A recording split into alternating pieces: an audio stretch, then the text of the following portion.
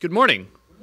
My name is Sam. I noticed some faces that I don't know. I would love to meet you afterward, but you're meeting me sort of now. One half. This is sort of like one hand clapping. You're meeting me. I'm not meeting you. I would love to meet you after. My name is Sam. I'm a PhD student in political science at UNC Chapel Hill, which, yeah, political science fans here. That department in particular. And I am part of the teaching team here. And again, I'd love to meet you.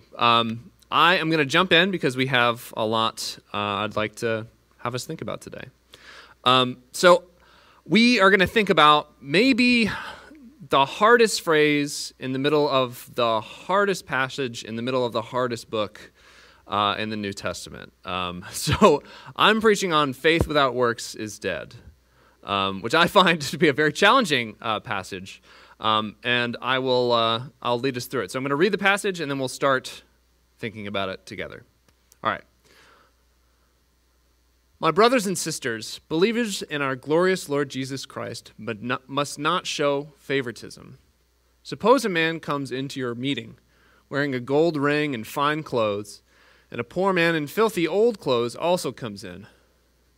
If you show special attention to the man wearing fine clothes and say, "Here's a good seat for you," but say to the poor man, "You stand there," or "Sit on the floor by my feet," have you not discriminated among yourselves and become judges with evil thoughts? Listen, my dear brothers and sisters. Has not God chosen those who are poor in the eyes of the world to be rich in faith and to inherit the kingdom he promised those who love him? But you have dishonored the poor. Is it not the rich who are exploiting you? Are they not the ones who are dragging you into the court? Are they not the ones who are blaspheming the noble name of him to whom you belong? If you really keep the royal law found in Scripture,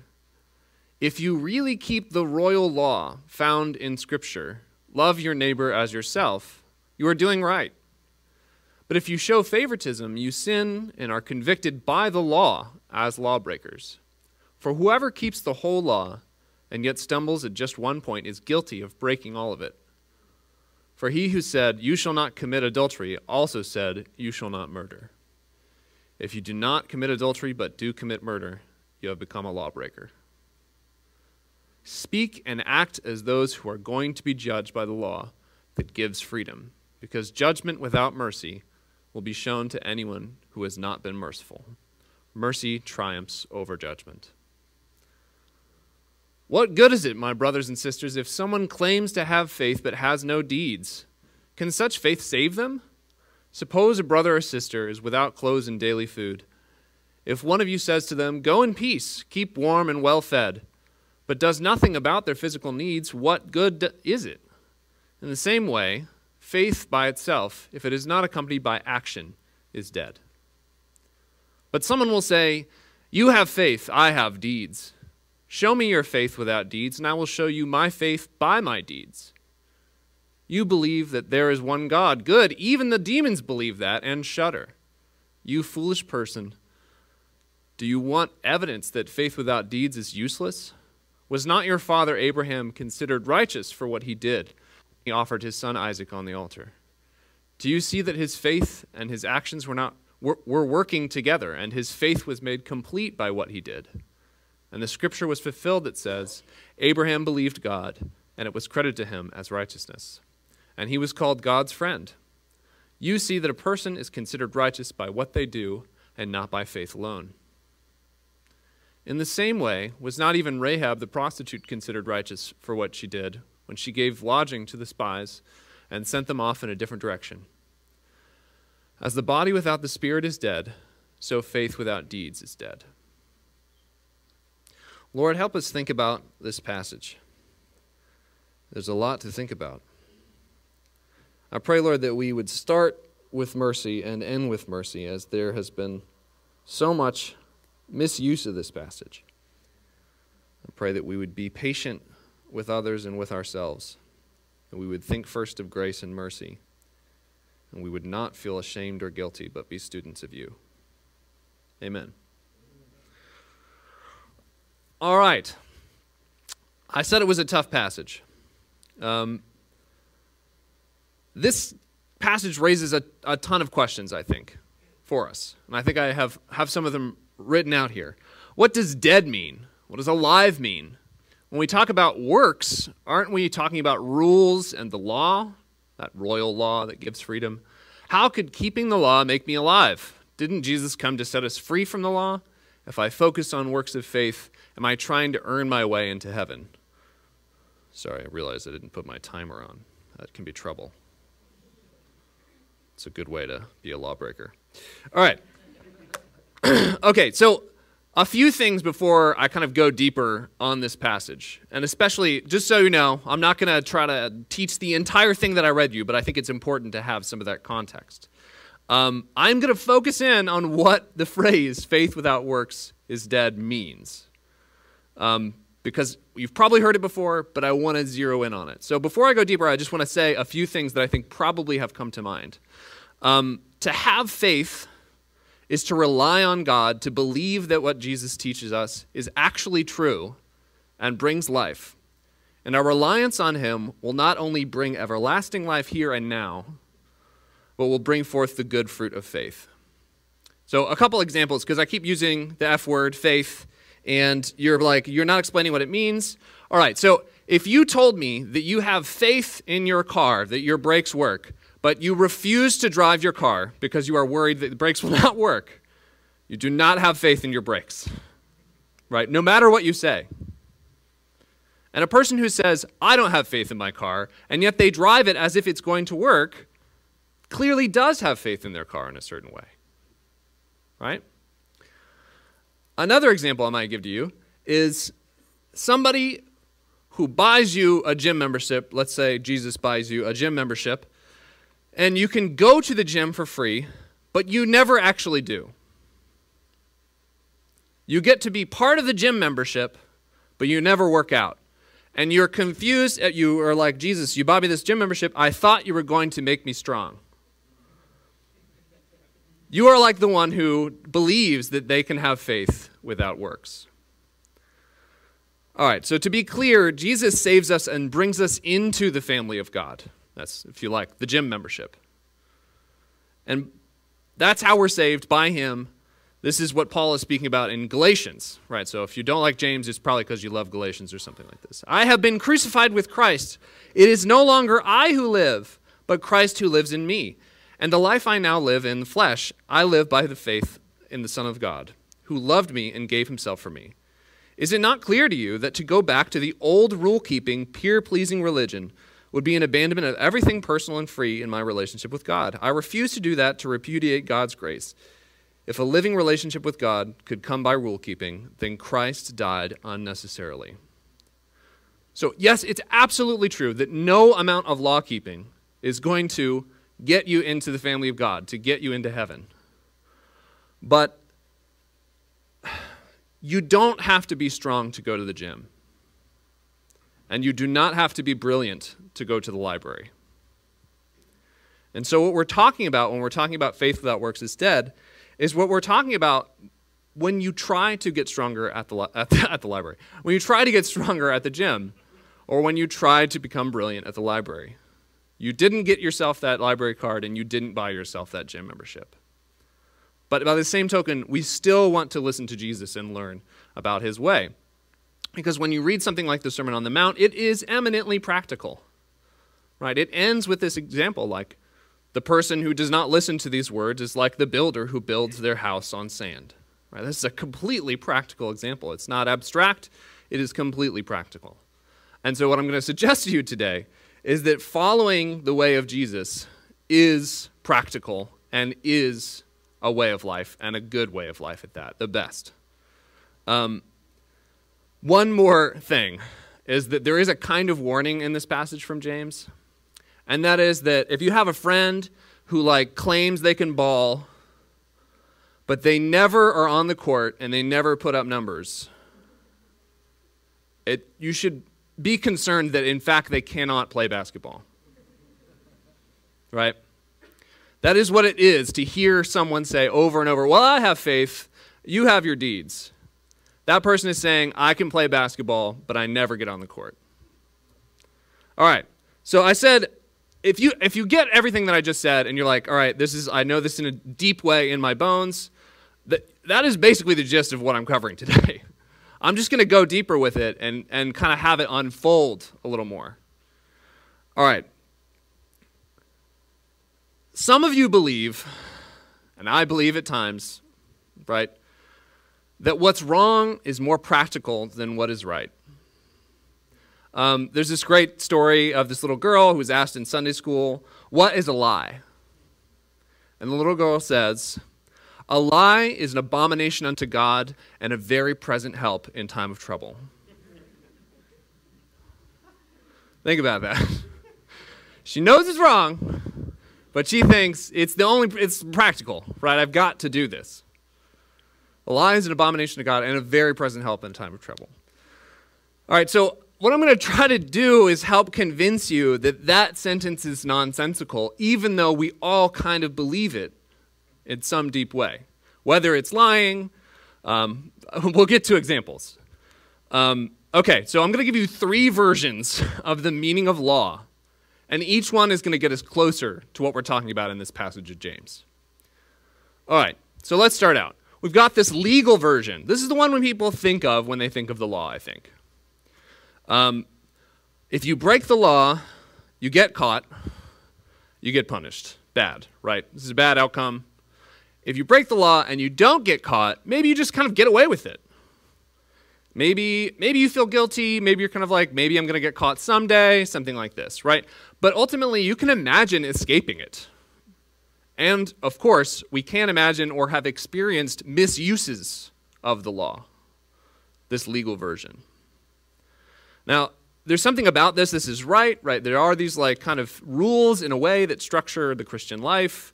But I would hesitate to encourage you in that direction before thinking about these other versions.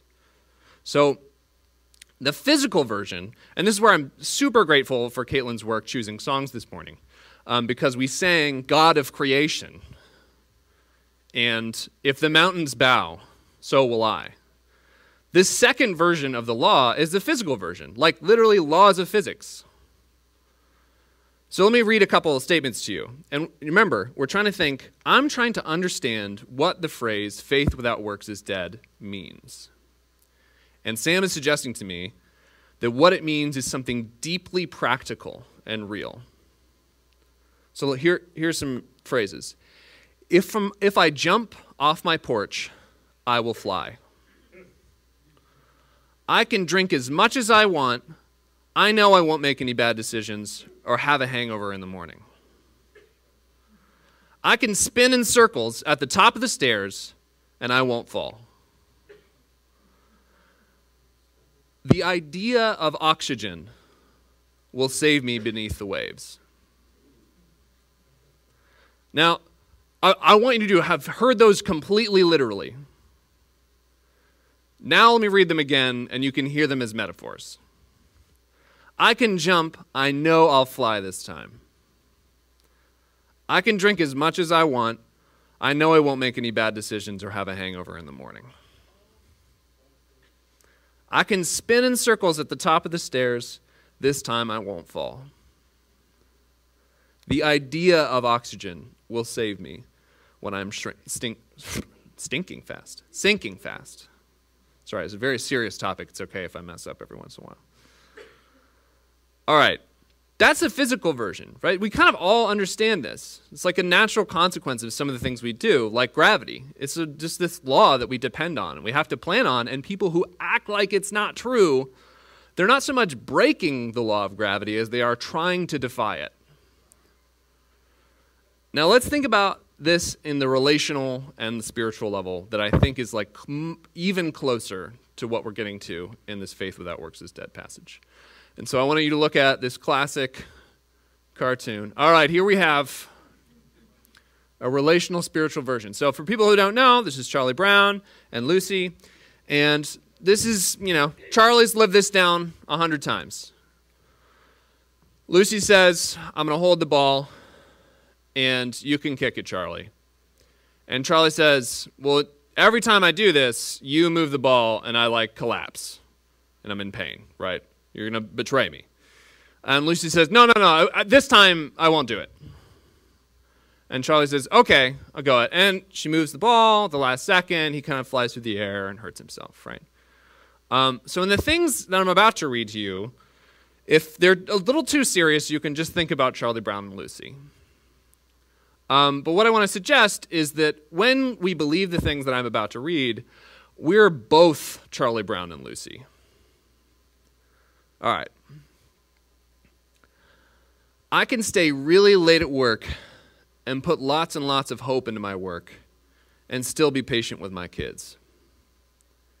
It's okay if I flirt with that stranger or watch pornography. It's harmless, and my partner doesn't have to know. I can go on hating Christ's bride, the church, and continue loving Jesus. I can practice my own private brand of Christianity and still be deeply connected to the church. I can hate people who vote differently than me and still love my neighbor. I can spend on luxuries while some have neither a place to lay their head nor food to eat and still say I love the poor. I can separate my work from my faith and still love the Lord with my mind and strength. I can resent people who reject me and still be like the one who said, "Forgive them, Father." Because I'm saved by faith alone, it doesn't matter what I do. If you believe those things, you are like Charlie Brown believing that Lucy is not going to move the ball again. And it is as reliable as gravity. And maybe you, this is a point where if I stopped, we would maybe go away sad, right? Like the rich young ruler. But I think we actually have some hope in Christ, the hope in Christ. So there's more to be said. But maybe you accept the points I've just made and you think, Sam, I actually understand what you're saying, but I feel like this is a tough teaching. And it is tough. I want to live the way that Jesus did, but I know that I fall short. And in that way, I think that we should think about law like we think about love in some ways. And there's this lovely poem that we'll look at. Law is like love. Like love, we don't know where or why. Like love, we can't compel or fly. Like love, we often weep. Like love, we seldom keep. Like love, we cannot make people follow the law by compelling them. And like love, we cannot run from the law. Fly.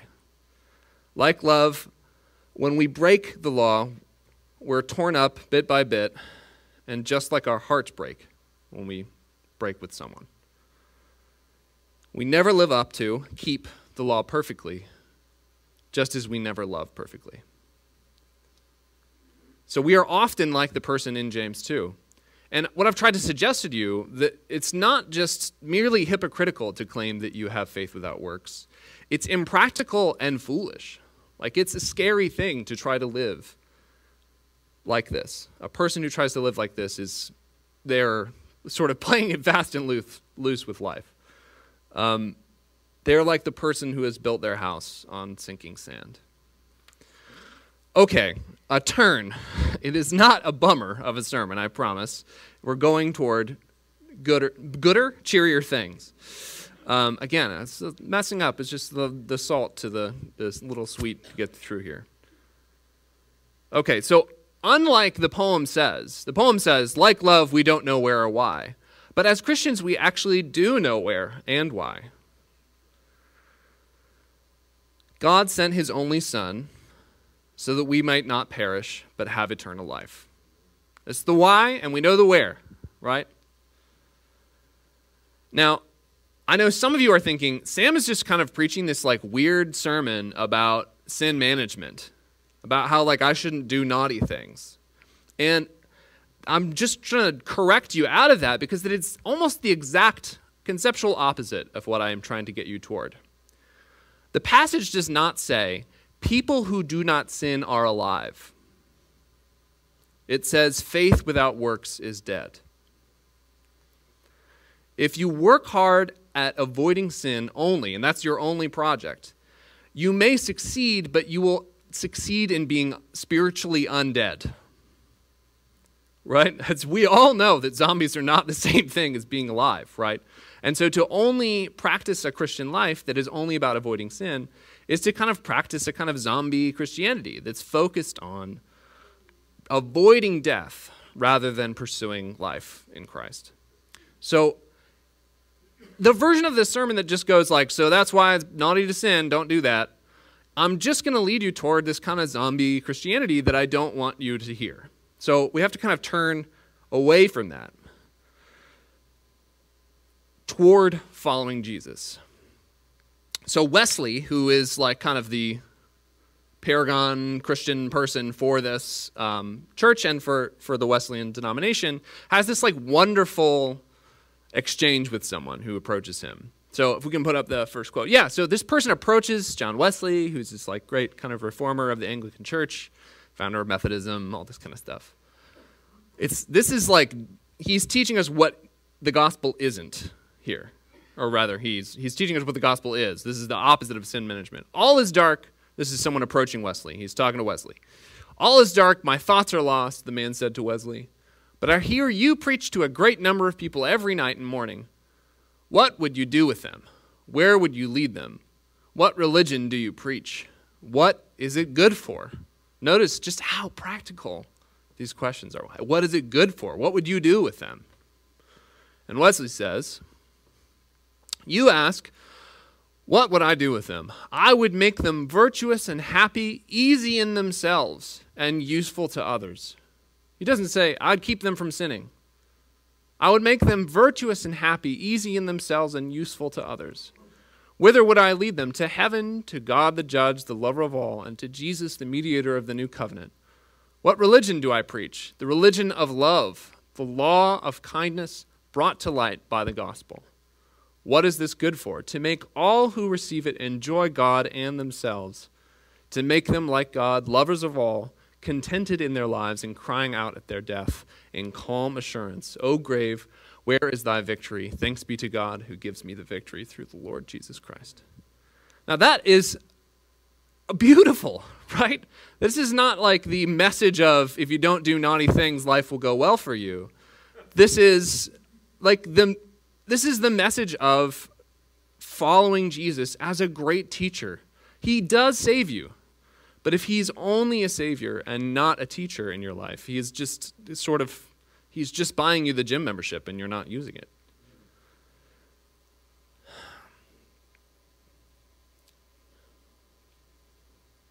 Got to take that drink. You're thinking about what I've said.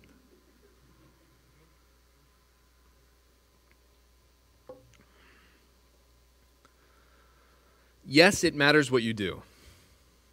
But what you do comes from who you are and from your cooperation with Jesus. You would not assume that you can get in shape or learn to cook or speak a language or carve a statue just by thinking about it.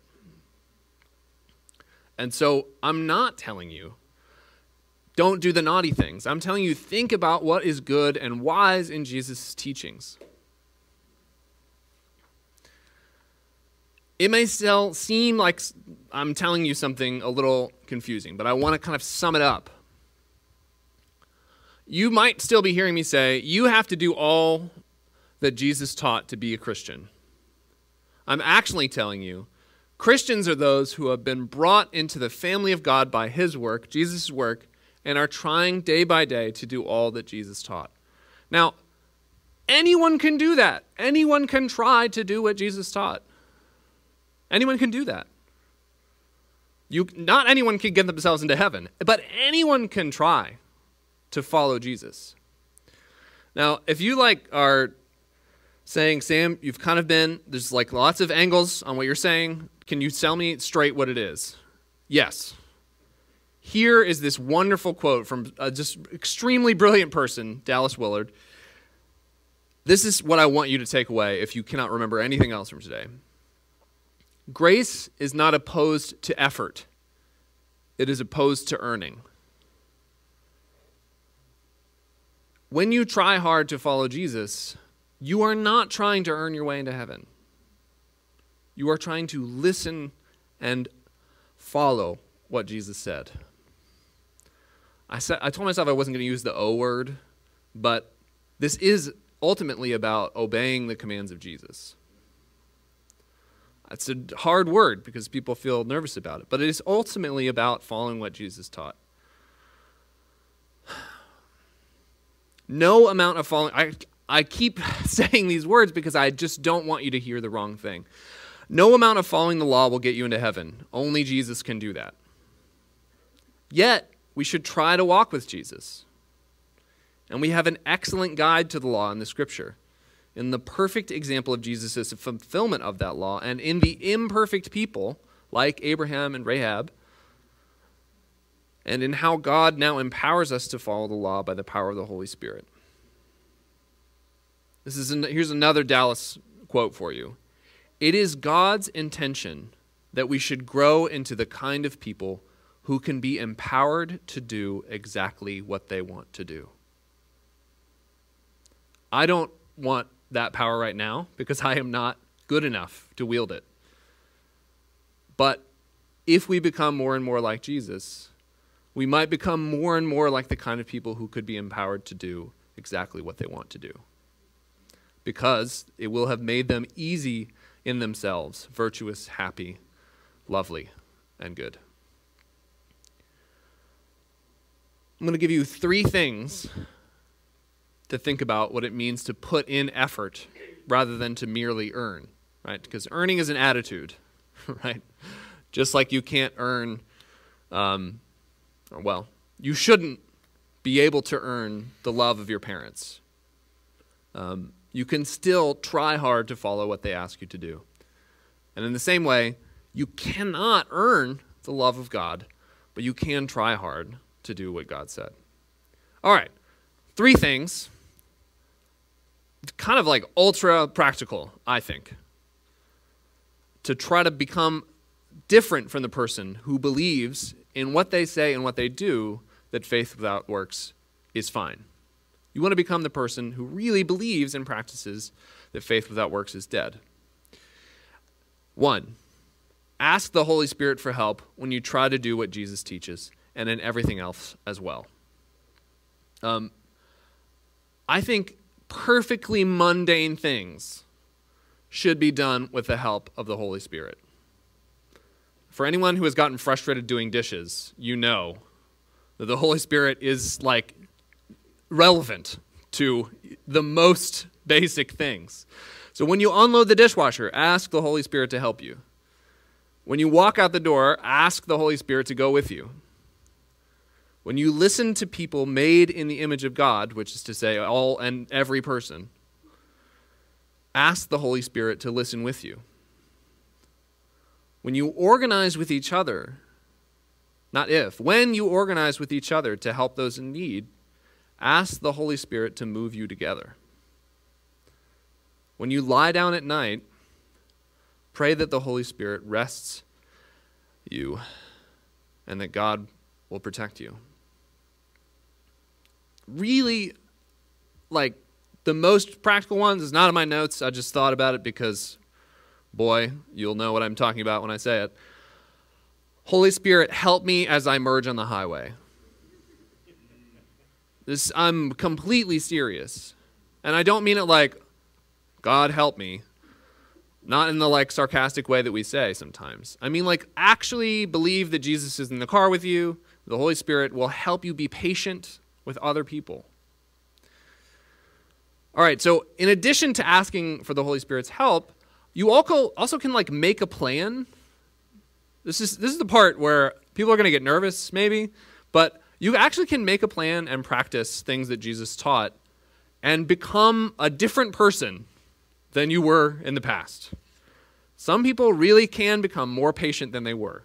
It's actually true. I know it's hard to believe, but it is actually true. So one thing you might try are various spiritual disciplines.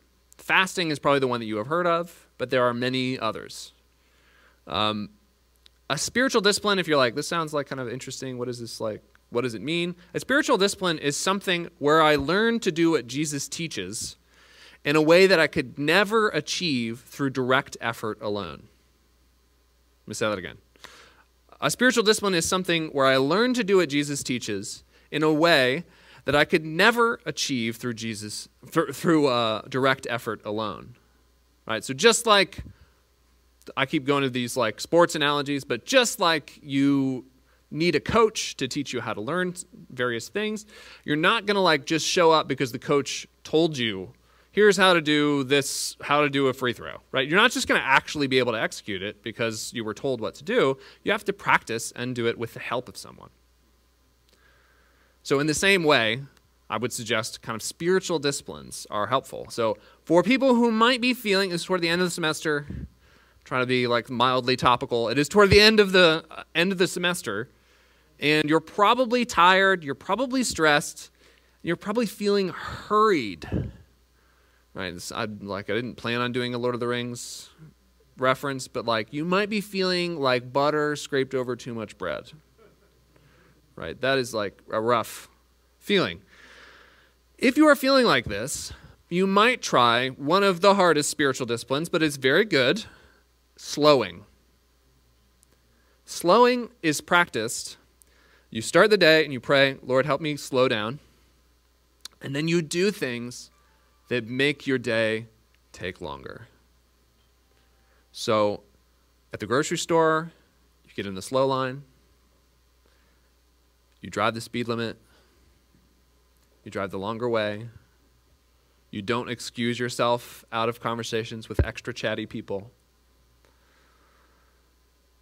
You pray for God to help you be slow and patient in those situations. And you intentionally put yourself in those situations to slow down.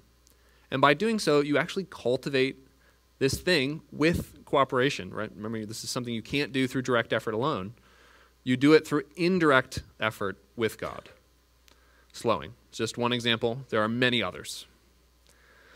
And the last thing I would suggest to you is have this like the body. You're like, what is that? That's us. Right? Each other. Some people here are just better at some of these things than others, and it is wise to ask them how they got that way and if they have any advice. So this can be potentially embarrassing, but I actually have some examples of people you might ask. I'm not volunteering them, right? So if they don't want to talk to you, that's fine. But I just want to suggest that these people might kind of be related to this passage, but the fruit of the Spirit is love, joy, peace, patience, kindness, goodness, faithfulness, gentleness, and self-control. Remember the law stuff. Against such things there is no law. So when I think of patience, I think of Amanda, who I've seen multiple times listening patiently, waiting patiently, not hurrying, where I would be doing the thing where you like kind of shift your weight a little bit to like let the person know, I wish I was walking. She doesn't do that. She doesn't do that. Ask her how she got patient. I think of Vicky and peace. Right, so Vicky can explain why she has peace to you.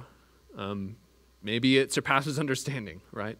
But maybe she can help you understand how she got that way.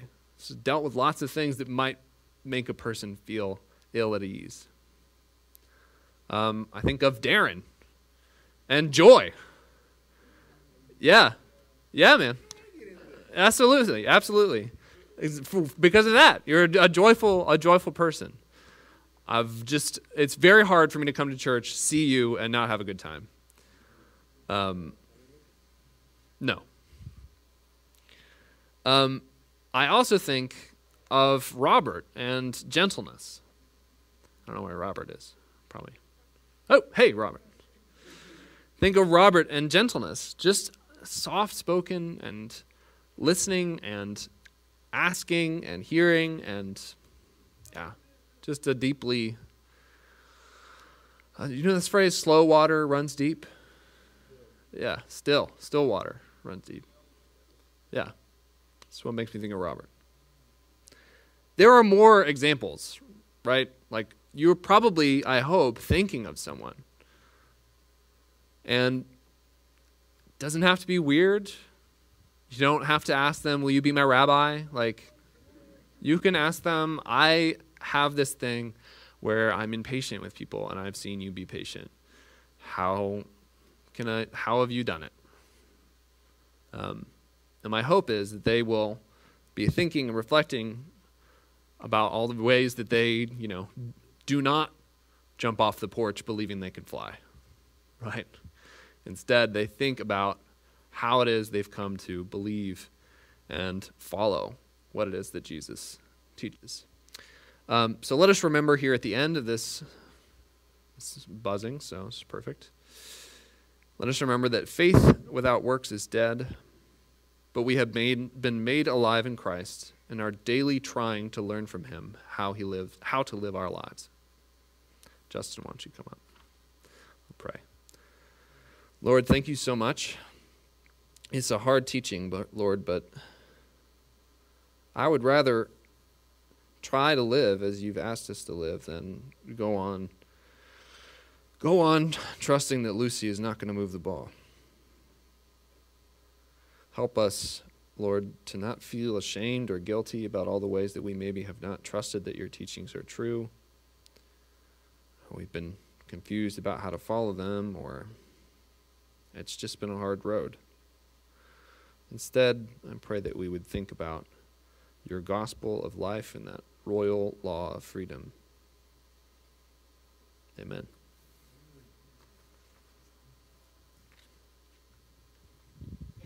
Thank you, Sam. The Holy Spirit is all over this in our midst right now. Just feel we need to take a moment and just our hearts. Take a bit of inventory. Where are we on the faith and works spectrum, if there is one?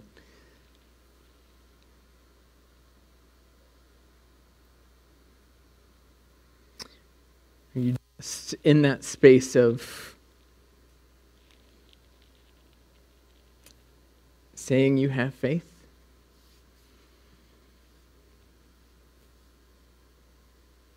but not living it out?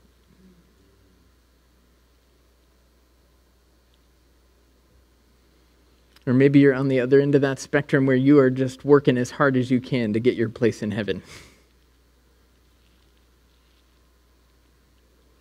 And that's exhausting.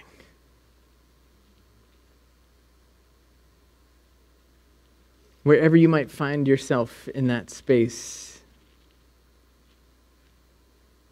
I'm just going to take a moment of quiet confession. God already knows our hearts, but how pleased he is when we just give it to him.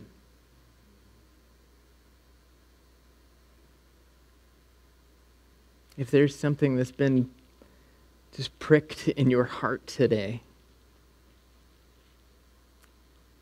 just speak it to him.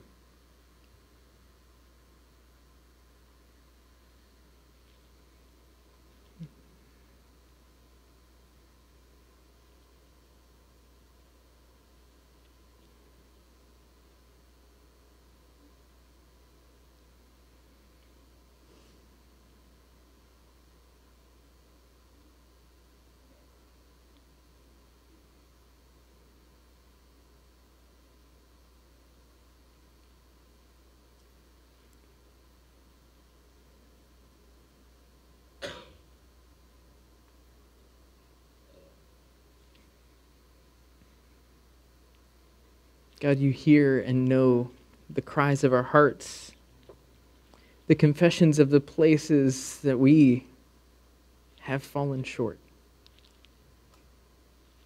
Whether we have tried and tried and tried to earn our way into relationship with you,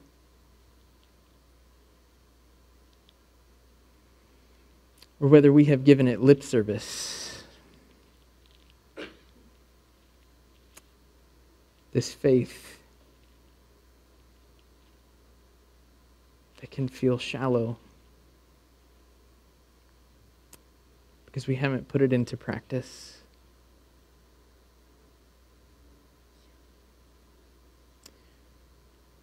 We confess that we have not loved you with our whole hearts. We confess that we have not loved our neighbor as ourselves. We confess that we have failed to be an obedient church.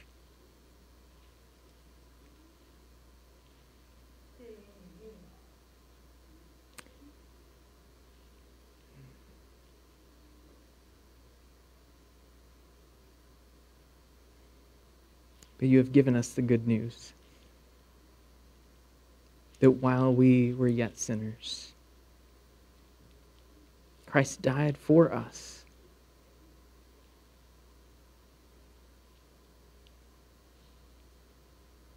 And so for whatever we are carrying into this space, whatever has separated us from you, God, we hear your words of forgiveness, that we carry no guilt and no shame because you have made a way for our redemption. And you invite us into that again today as we come to your table.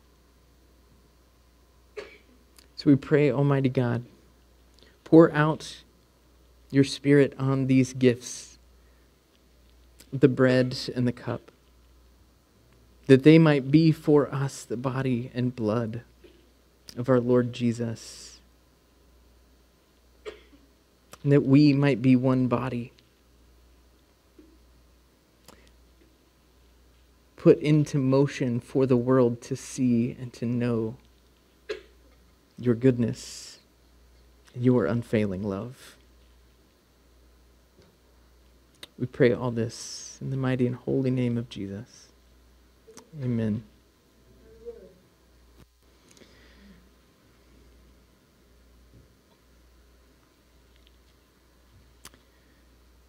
Christ's body broken for you.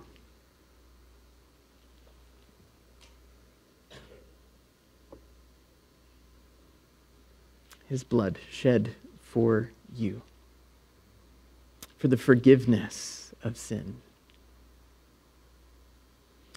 Faith and works collide as we come to the table today. We invite you to come, to taste and see that the Lord is good. And friends, if the Lord is leading you today, maybe to surrender for the first time, or maybe you're finding yourself in a place you just don't want to be and you're ready to turn, turn your face towards him. And I would love to pray with you. I'm going to be right down here behind the speaker. So as you come to the table, I'd love to pray with you. As you come this morning, we're going to come down this side. Joel has the lightsaber ready to dismiss you row by row, and we'll come across the front. Tear off a piece of the bread, dip it in the cup. His body and his blood broken and poured out for you. If you need a gluten-free option, that is also available here on the table. We invite you to come.